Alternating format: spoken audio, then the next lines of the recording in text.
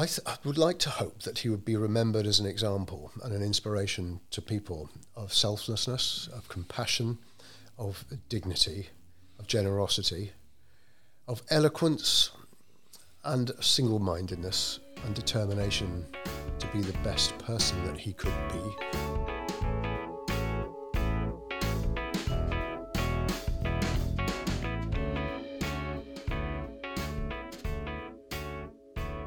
Last weekend, Bob Le Sueur MBE passed away at the wonderful age of 102. Generations of Islanders will remember Bob as a passionate teacher with a vast range of knowledge and a keen attention to detail and the pursuit of getting things right. However, Bob will be best remembered for his unswerving commitment to compassion, humanity and standing up to oppression. It began during the occupation when he helped coordinate the shelter of escaped Russian slaves and continued for the rest of his life. Only earlier this year, he walked 5,000 steps around his St Clement garden in support of the people of Ukraine. One person who knew Bob well in his later years was historian and broadcaster Chris Stone, who helped Bob publish his memoirs in 2020. Chris joins me now to reflect on the life of his great friend and great Jerseyman. Describe how you got to know Bob. Well, I've known of Bob for many years.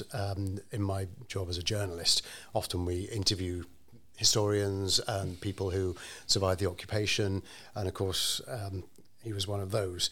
And so I knew of him, I knew him to interview, but not really as a close friend until a few years ago when Simon from Seeker Publishing asked me to write Bob's memoirs for him.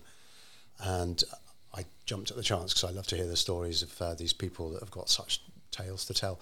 And so I went to see him in his home, and he lived in this beautiful house right on the beach in St Clement at the Rock. It looked straight out to sea. And it was a warm day, and we sat there, and he was Bob was a very erudite man, but he was also very particular, and he wanted to sort of almost interview me to see if I was somebody who would write him fairly and accurately and represent the facts as he saw them. So we chatted for a long time, and eventually I suppose he said to Simon, yes, I think he'll do. And that was it. We began there, and over the course of the next year, we met regularly to talk primarily, and I wrote. And because Bob's eyesight wasn't particularly good, every week I would bring in the freshly written copy. And anybody that's had Bob as a teacher would know that he was very particular. Details must be correct. There's no room for error. There was no there was no grey. It was black or white. It was correct or it was incorrect. And so every week I'd come in shaking rather, and I'd read my copy to him, and I'd get halfway through a sentence and he would say, no. And I'd say, sorry, Bob. No, it wasn't like that. And he would correct me, but with a smile and gently. And I knew that what he was telling me would be meticulously correct, because he was meticulous about everything, Bob. And I suppose out of my willingness to be meticulous and to work with him, there came a mutual respect. And I think he respected what I'd done in the writing that I'd done, and appreciated that his memories were finally down on paper for people to read. And what was the sense you got from Bob in sharing his stories? Was it one of humility? Was it one that you felt very on that this was a very special tale that you were helping to tell? Bob really had to be strong-armed into telling his tale, because he's a very humble man and didn't at all like to blow his own trumpet. And he inherited this from his mother. Perhaps we'll talk about her later on. But no, he really had to be coerced, because he always said that what he did was not brave. It wasn't remarkable in any way. It's what lots of other people did.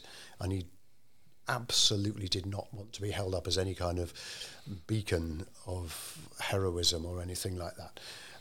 So it was always with great humility. And I had to push him very hard when we were writing the book, actually, to speak about his own feelings and his own fears and his own concerns during the war. He was happy to deal in facts, but feelings were much harder. You call the book Growing Up Fast, an ordinary man's extraordinary life in occupied Jersey. Now, you've perhaps touched on the ordinary side. He was a very humble man who didn't want to blow his own trumpet, but it was an extraordinary occupation. And perhaps this is a good time just to... I know you've got 5 years of content really to share, but if we could just really try and pinpoint what made it extraordinary. Well, I've got to tell you, we went through... every week I'd come along to him and say, Bob, I think I've got a great title for the book. And I'd say it to him and he'd say, no. And I'd say, oh, no, not this one, Bob. No, that makes me sound special. And he wouldn't have it. And I went through so many different ideas for a title. And eventually I find the best way to title a book is to read back on what you've written. And one of the things he said to me was that during the occupation, because of the dreadful things that were happening and the things you had to go through, he said, we grew up fast in those days. And I thought, that's it. That's my title, Growing Up Fast. And he looked at it. He scrutinised that title. And he thought about it. And he chewed it over in that marvellous mind of his. And he said, yes, I believe that will do. Because that didn't blow his trumpet in any way at all. And so with the publisher as well, we talked about the subtitle, because you need a little subtitle. And he would like to think of himself as an ordinary man in extraordinary times, which, of course... everybody in Jersey was at that time. Mm-hmm. There were there were 45,000 ordinary people in Jersey during the occupation, but they all were living through an extraordinary time. So yeah, that took a lot of working through to get that title. But it started in June 1940, didn't it, for Bob? Even before the Germans set foot on the island, his occupation had begun with some excitement. Is that right? Yeah. Well, because Bob was a very intelligent man, he was a very inquiring man, he had a very inquiring mind. He always used to listen to the radio, to the BBC, to the news, and he knew that the Germans were on the way. And he'd sort of prepared himself, and his parents had prepared themselves mentally for this. They didn't believe the nonsense that some people were saying, that, the Germans wouldn't dare, because of course they would. And Bob realised that quite well. 28th of June 1940, he lived just on the junction at First Tower, a house called Horizon View, which looks straight out to sea. And he was a lifetime swimmer, and he decided he was going to go swimming. So he took his towel and he walked across the road where the bunker is now, used to be a slipway. And he walked down the slipway, went for a swim, and it was a lovely hot sunny day. And he got about 100 yards out to sea when he heard the noise of aircraft engines. And he looked up and wiped the salt out of his eyes, and he could see the bombers approaching St Helier. And then there was a wee bang, and he saw the explosions starting to hit the harbour area and in the sea around that area. And of course he was terrified.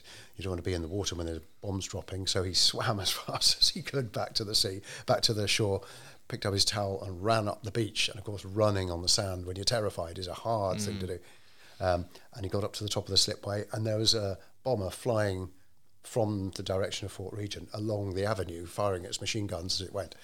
And he always used to tell me with a laugh, he said, I threw myself under this bush to try to make myself less of a target, as if the bush would have been any protection to me. And he could see the bullets hitting the ground and kicking up the asphalt in front of him. The aeroplane passed over, and he ran into the house. And they knew that this was serious. And another story he used to tell of that moment was that of his aunt. His aunt and uncle used to own what was the Customs Hotel. It's now the Jaipur restaurant. And when they heard the bombs falling, they jumped on their bicycles and pedaled as fast as they could to Bob's house so they could be with family, whatever.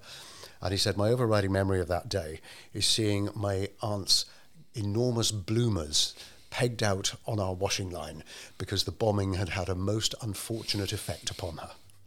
And was he an agitator, against the occupied forces from day one, or in those early days, was it a case of just accepting occupation and getting on with it? Nobody knew what to expect. And of course, there'd been these horror stories, as there were in the First World War, of the Germans bayoneting babies, raping women and things like that. And on the day before the Germans arrived, Bob was one of the hundreds who gathered in the Royal Square to watch the workmen paint the white cross on the floor there. And he'd overheard women saying, we must get home and lock our doors. There will be rapes and murders before nightfall. And so they didn't know what to expect. And he said on the very first day that the Germans arrived, because they lived on the avenue, they heard a vehicle coming down the road. And they went out to see what it was. And it was actually the airport bus that was used to take people to and from the airport terminal and the aeroplanes and things like that. And the Germans had purloined it and were driving down. And they stopped right next to his house. And they were watching from the front door. And these German soldiers came out. And Bob said, I was rather taken aback to see that they looked just like me. They were young men. They were excited to be in a new place. They had their uniforms on, but that was the only difference between us. And I think that was largely Bob's attitude, certainly at the beginning of the war. He was a very humanist man. He never wanted to take up arms. I mean, he was trying just before the war, just before the occupation began, to get on a boat to go away to join an ambulance unit or something like that. He never would have wanted to pick up a gun, but he would have helped in a non-aggressive way, if you like. But then the occupation began, things settled in, and yes, I think he thought, well, they're not aggressive, these Germans. They pay for what they want in the shops. They don't bayonet babies. They don't rape women. They take their hats off and they offer their seats to people on the bus. You know, they're not the monstrous Huns that we thought they were going to be. He told the story of his mother, who had an experience which he always remembered. He said his mother had been on the bus on the way back from St Helier with armfuls of shopping. The bus had gone over a bump and she dropped the shopping on the floor. And a German soldier stood up, picked her shopping up for her and offered her his seat. And she came home and she said, what should I have done? What should I have done? I don't want to be seen as fraternising or collaborating with the Germans. What should I have done? This man offered me a seat. And Bob's immediate answer was, well, you should have taken it and you should have thanked him, because he's nothing more than a well-brought-up young man doing what he thought was right. And how did Bob, moving forward a little bit, how did he come to shelter Russian slaves? Well, it came about, first of all, in 1942 when the slaves arrived in Jersey. And Bob, again, living on the seafront there where he did, he saw the first column. He called it a great crawling column of misery shuffling up the road. And it was this sort of great grey mass of people who'd obviously been appallingly treated. They were starving, their eyes were cast down, they were wearing rags around their feet. And he always spoke of one young woman he saw as part of this great shuffling mass, who had her pitiful belongings wrapped up in a bundle, and she dropped it. Right. And she bent down to pick it up, and this brutal overseer, with his brown shirt on, beat her with his stick and pushed her back into line, and she had to leave what pitiful few belongings she had in the road. And for someone as compassionate as Bob, he was appalled, as were so many other Jersey people, by what he was seeing. And I think from that moment,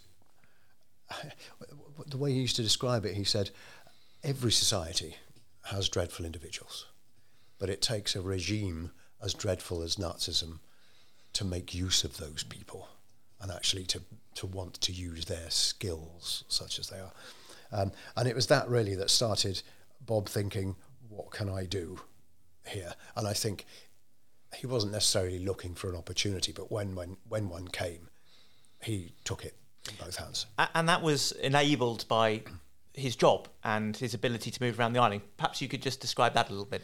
That's right. He worked in an insurance company. He was the very junior office boy when the war began, and all of the other men of the office, the managers and all the other people, decamped.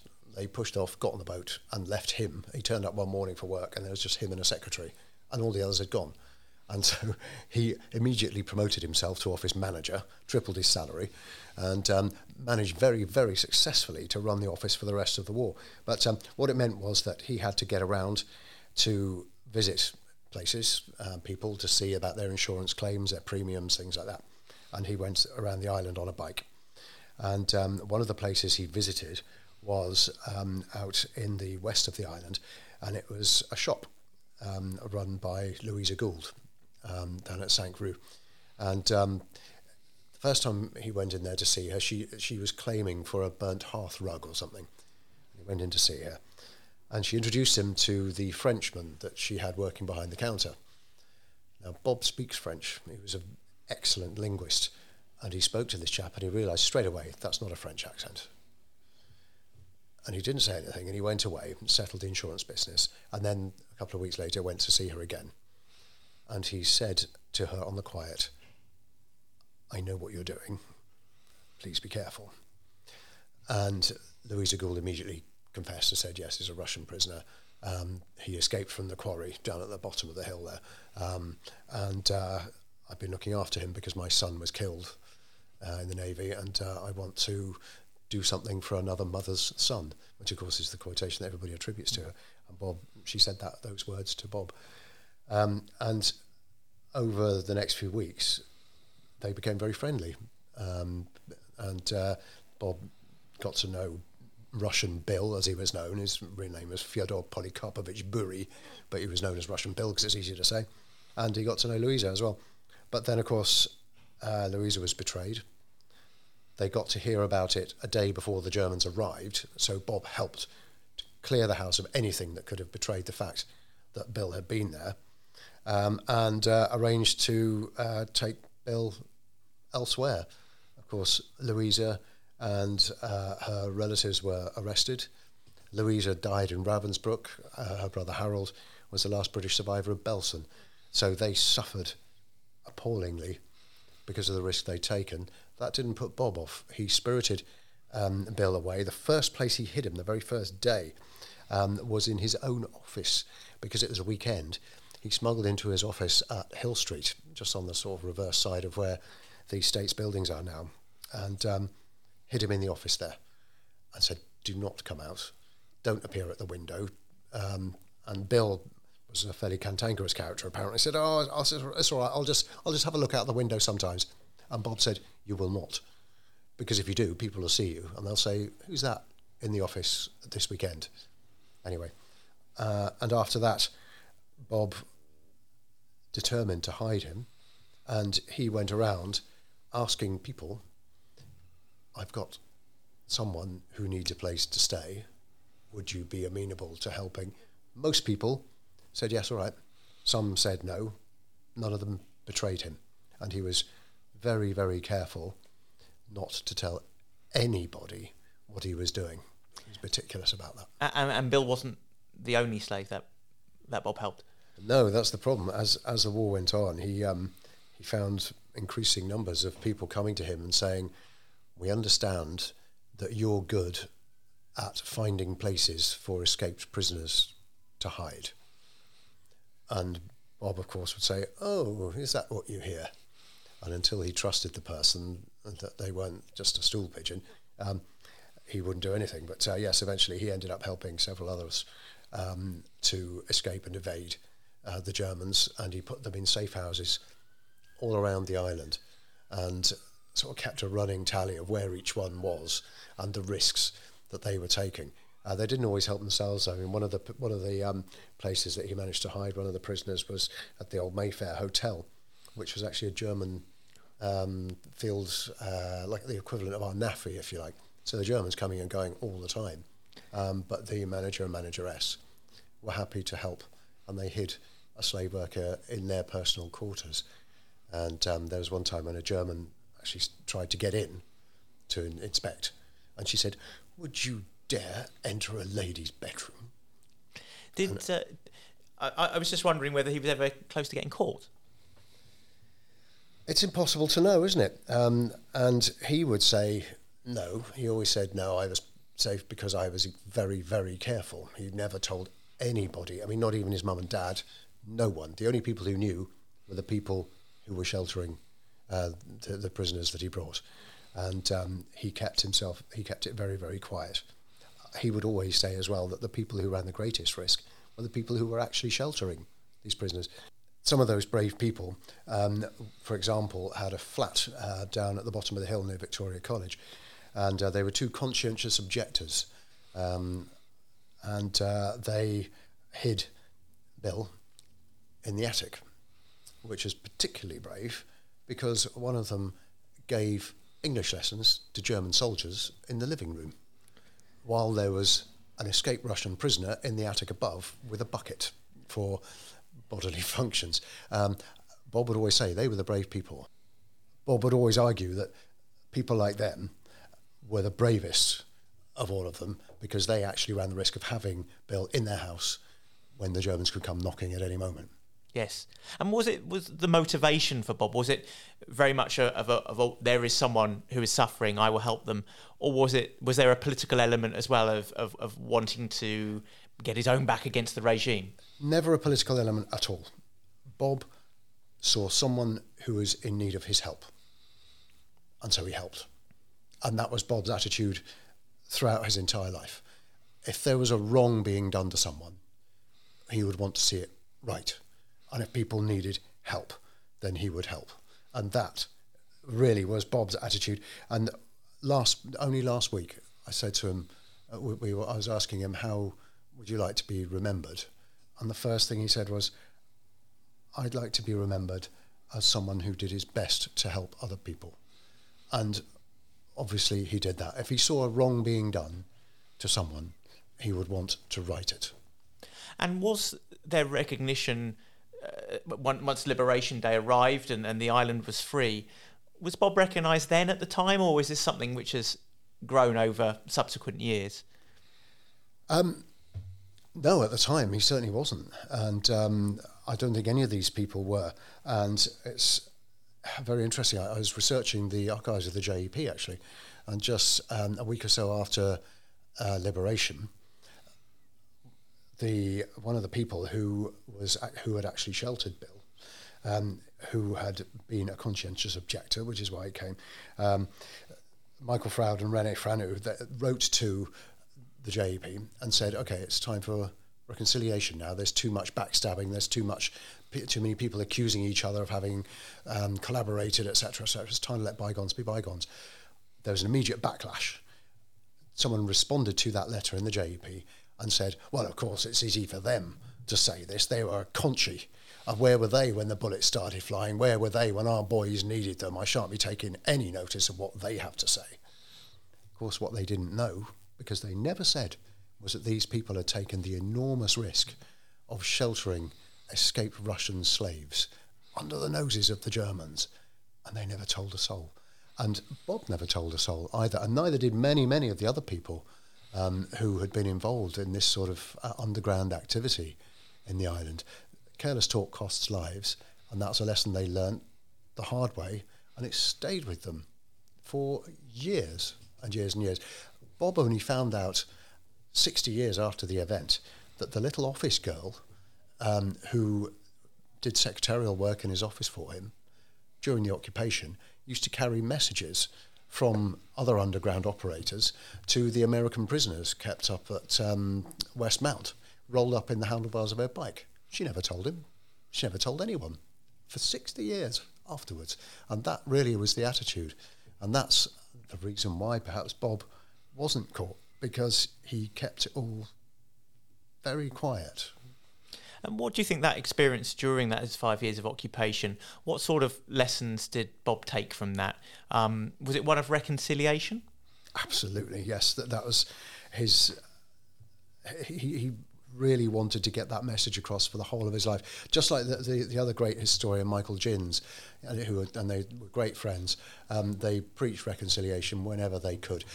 There's a well-known story of Bob's, he always used to talk to me about it, the greatest regret of his life, and there were tears in his eyes when he told me this story, was on Liberation Day when he was riding his bike with his friends down towards Victoria Harbour to see the Allies arrive, the Tommies, and his the front tyre of his bike, which was made of an old garden hose held together with a metal clip, exploded. It went off with a great big loud bang, like a revolver shot.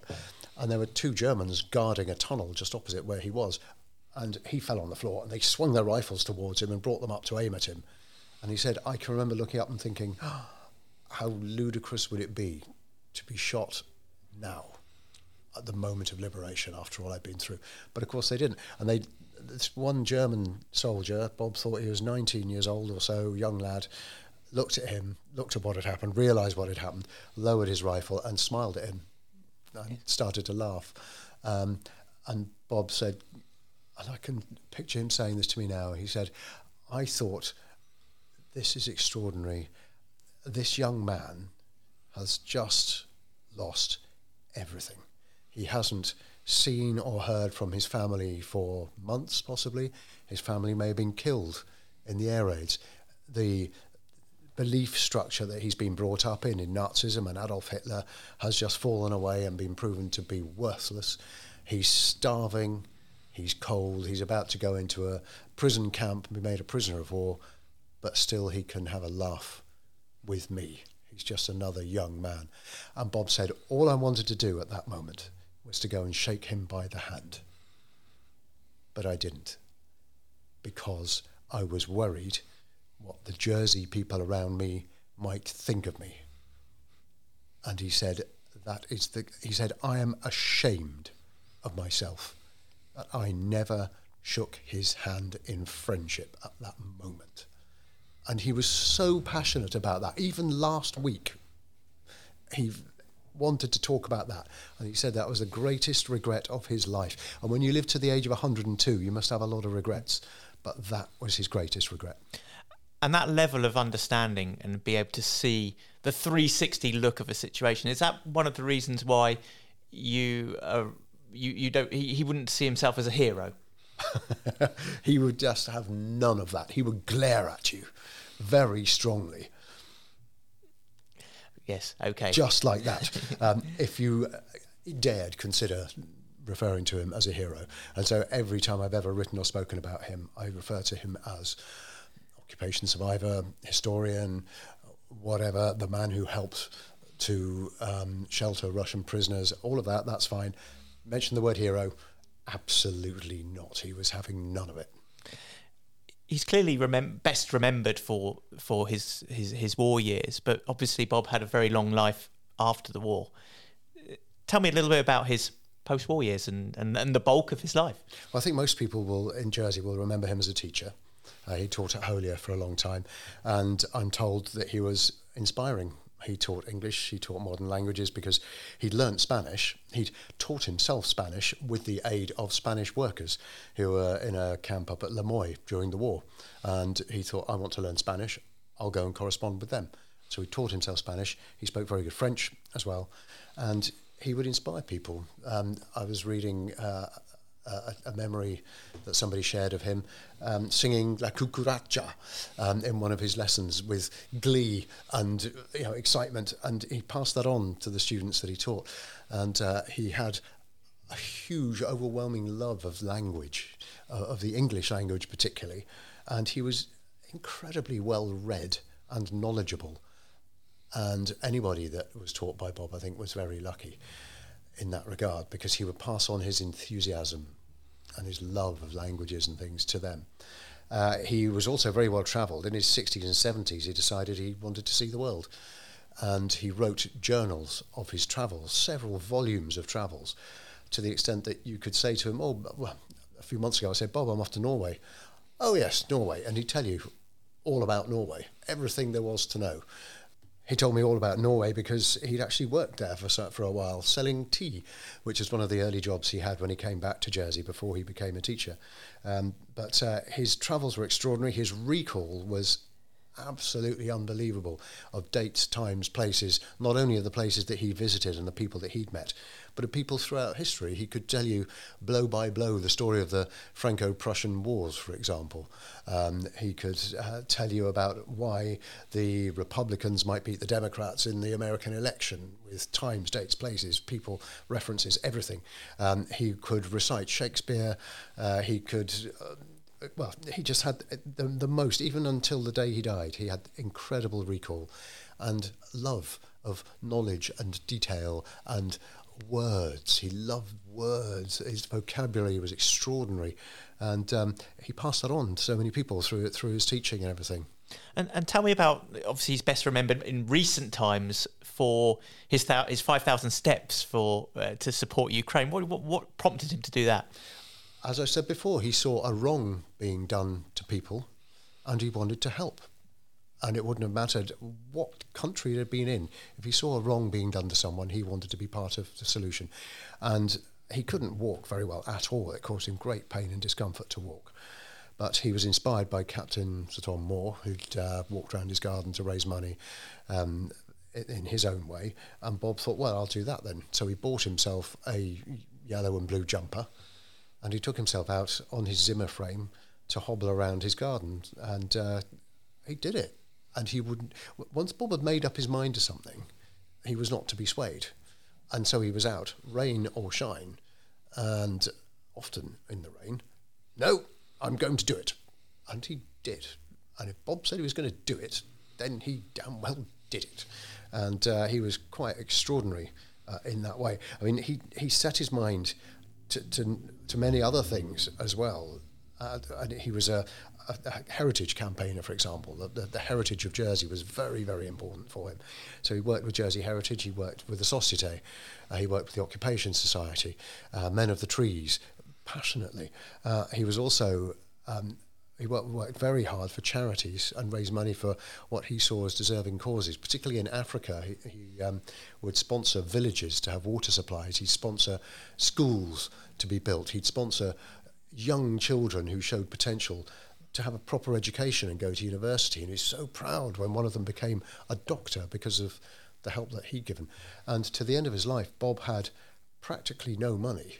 He was absolutely skint. He had no money at all, because everything he had, he gave away.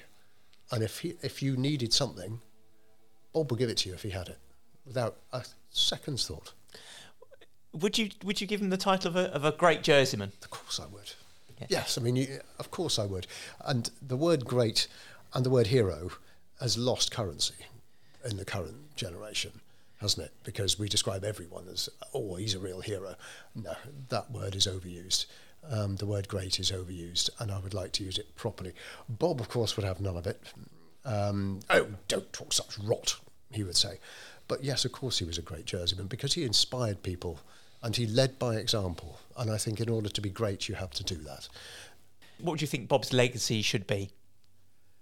I would like to hope that he would be remembered as an example and an inspiration to people of selflessness, of compassion, of dignity, of generosity, of eloquence and single-mindedness and determination to be the best person that he could be, and to be as good to other people for the good of humanity as he could be. That was his ethos in life, to be as good as he could be to other people, and to cause and to treat people as kindly and as fairly as he could. I think that's his legacy for me. And I hope that people who remember him, or even people who just hear about him, will consider his example in their lives. And absolutely, he is a great Jersey man, no doubt about that. Don't tell him, though, because he'd have none of it. Thanks to Chris Stone for talking with me today, and thank you for listening to the Bailiwick podcast. You can find the podcast on all the usual pod places, and don't forget to like and share. The music at the beginning and end of this podcast is I Shift My Weight by Luno. Tune in next week for more.